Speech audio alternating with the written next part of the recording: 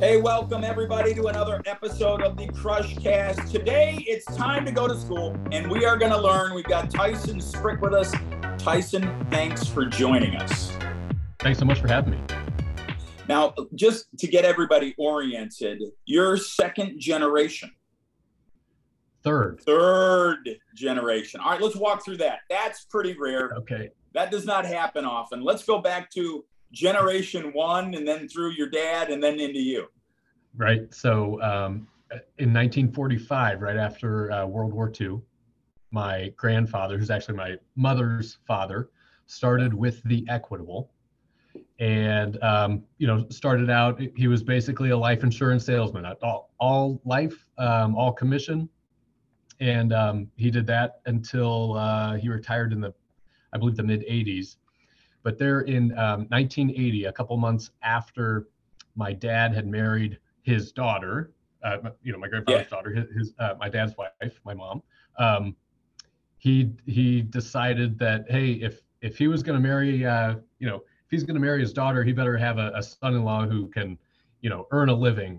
And so he invited my father, so his son-in-law, into the business in 1980. And my dad has been, with Equitable, then AXA, now Equitable, for the last 41 years.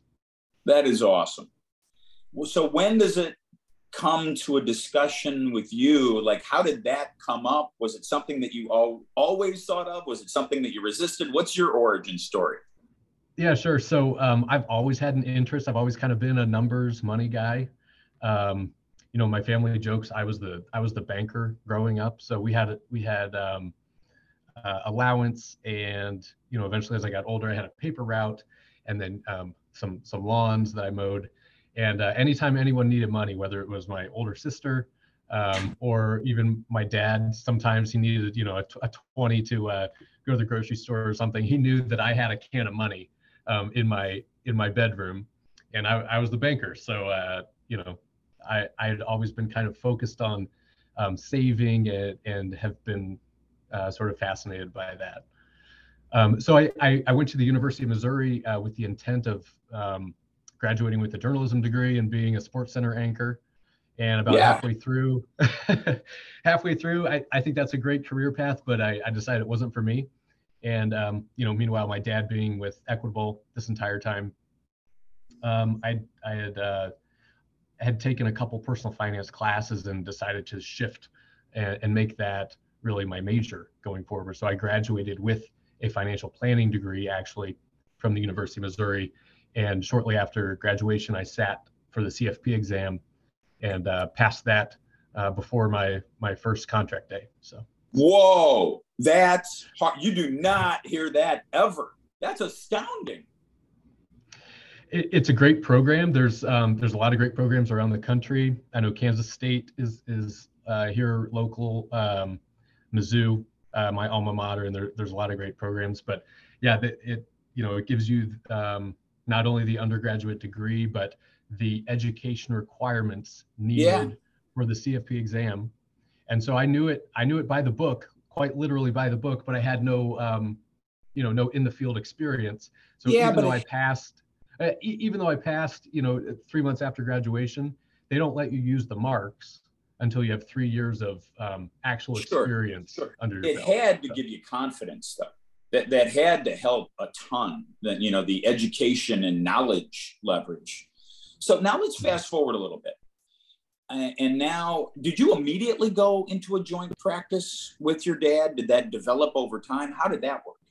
Yeah, yes and no. So I started in the fall of 2010. And my dad was adamant about me starting on the RBG route, which is pretty unique, I think, coming from, an advisor who'd been in the company for 30 years with no RBG experience. I think he had seen the power of that program and platform.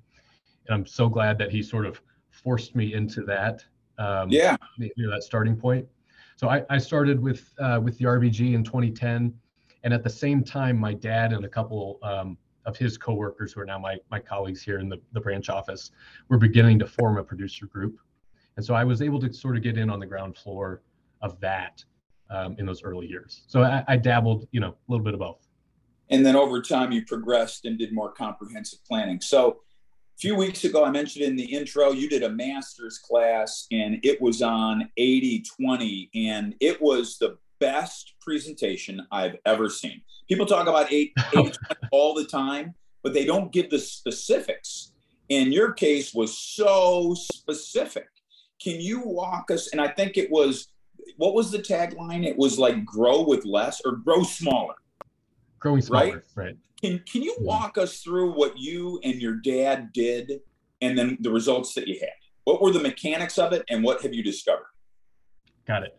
So when I'll start with 2010, when I entered the business, my dad, even though he'd been around for 30 years, his production that year was 85,000 PCs.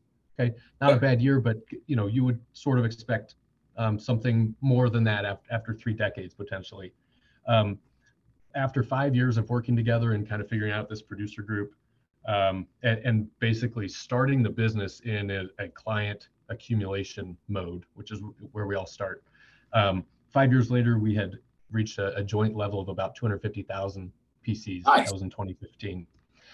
And then within those couple of years, we had the advantage of the opportunity to buy out a retiring agent's book of business and acquire some units that really sort of lined up well with my RBG background. They were not public schools, but they were nonprofits with TSA units. So that was a natural fit for us. And then even though we were thinking about growing smaller this entire time, we then had the opportunity to buy our third partner's book, who had a more concise book of business at that point. However, when we capped out, we were eventually at somewhere around 2,500 client households, and that was just a couple of years ago.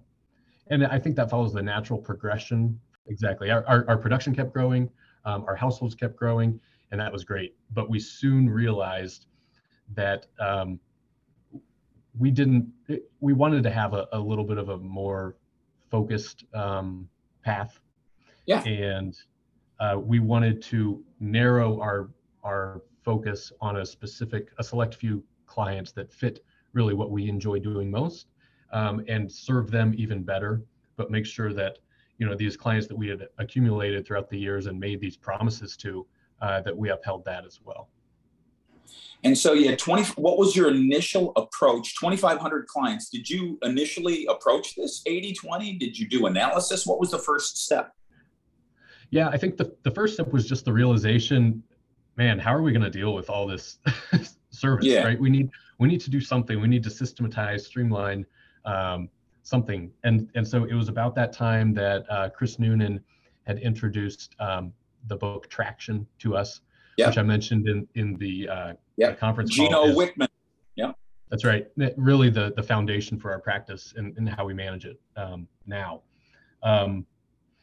And so that began to give us kind of the systems to build a foundation and kind of formalize and verbalize our ideas for the first time. But then we also ran into about that same time a book called Advisor Playbook. Yep. And I think that's really where this aha moment came up, and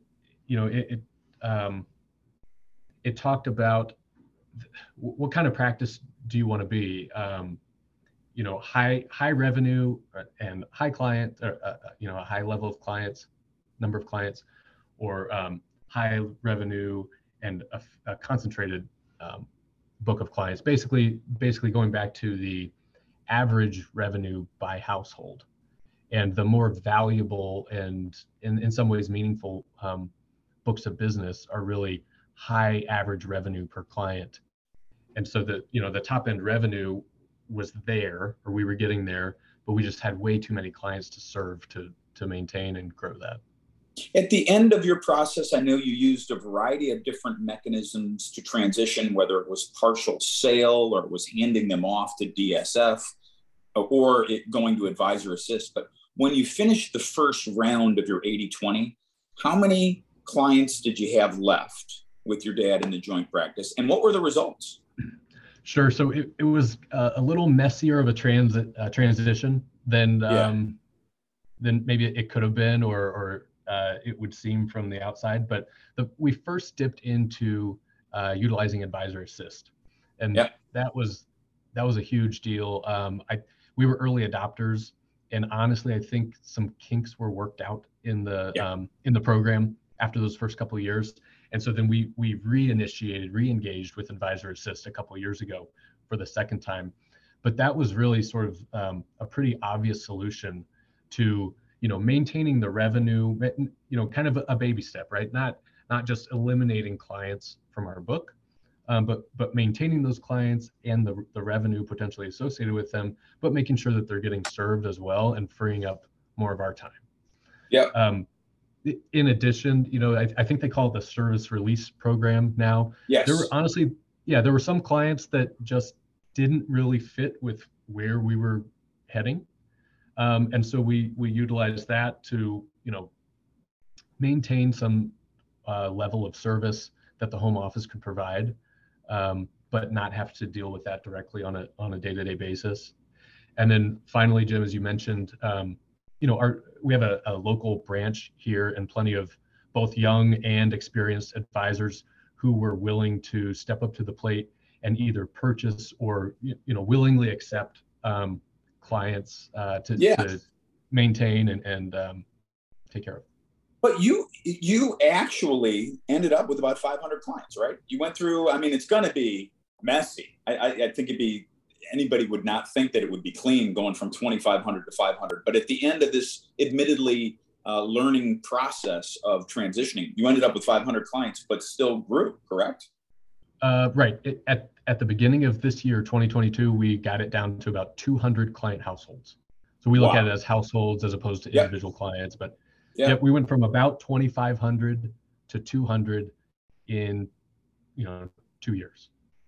And would it be fair to say, like, if you to sum up the advantage, that you've got closer relationships with the clients that you've retained, that you're having a higher impact on their lives, and it has created more freedom and more time for your personal life? Is that a fair summary of what's occurred? 100%. Yeah, and I think I said in the original presentation, but our goal, and I think what we've really started to do, is make more, work less, build more meaningful relationships with our clients, and add true value to them in their lives. And that's what we're doing, and it's very exciting. Well, congratulations. Let's say we have somebody that's listening to this and they're swamped and they have 1,000, 2,000, 3,000 clients. What guidance would you give to them as a first step? That's a great question. I think first, just to take a step back and acknowledge that you are in control of your business, and that Equitable, can provide you a variety of routes to pursue, and it's up to you to decide, what makes sense.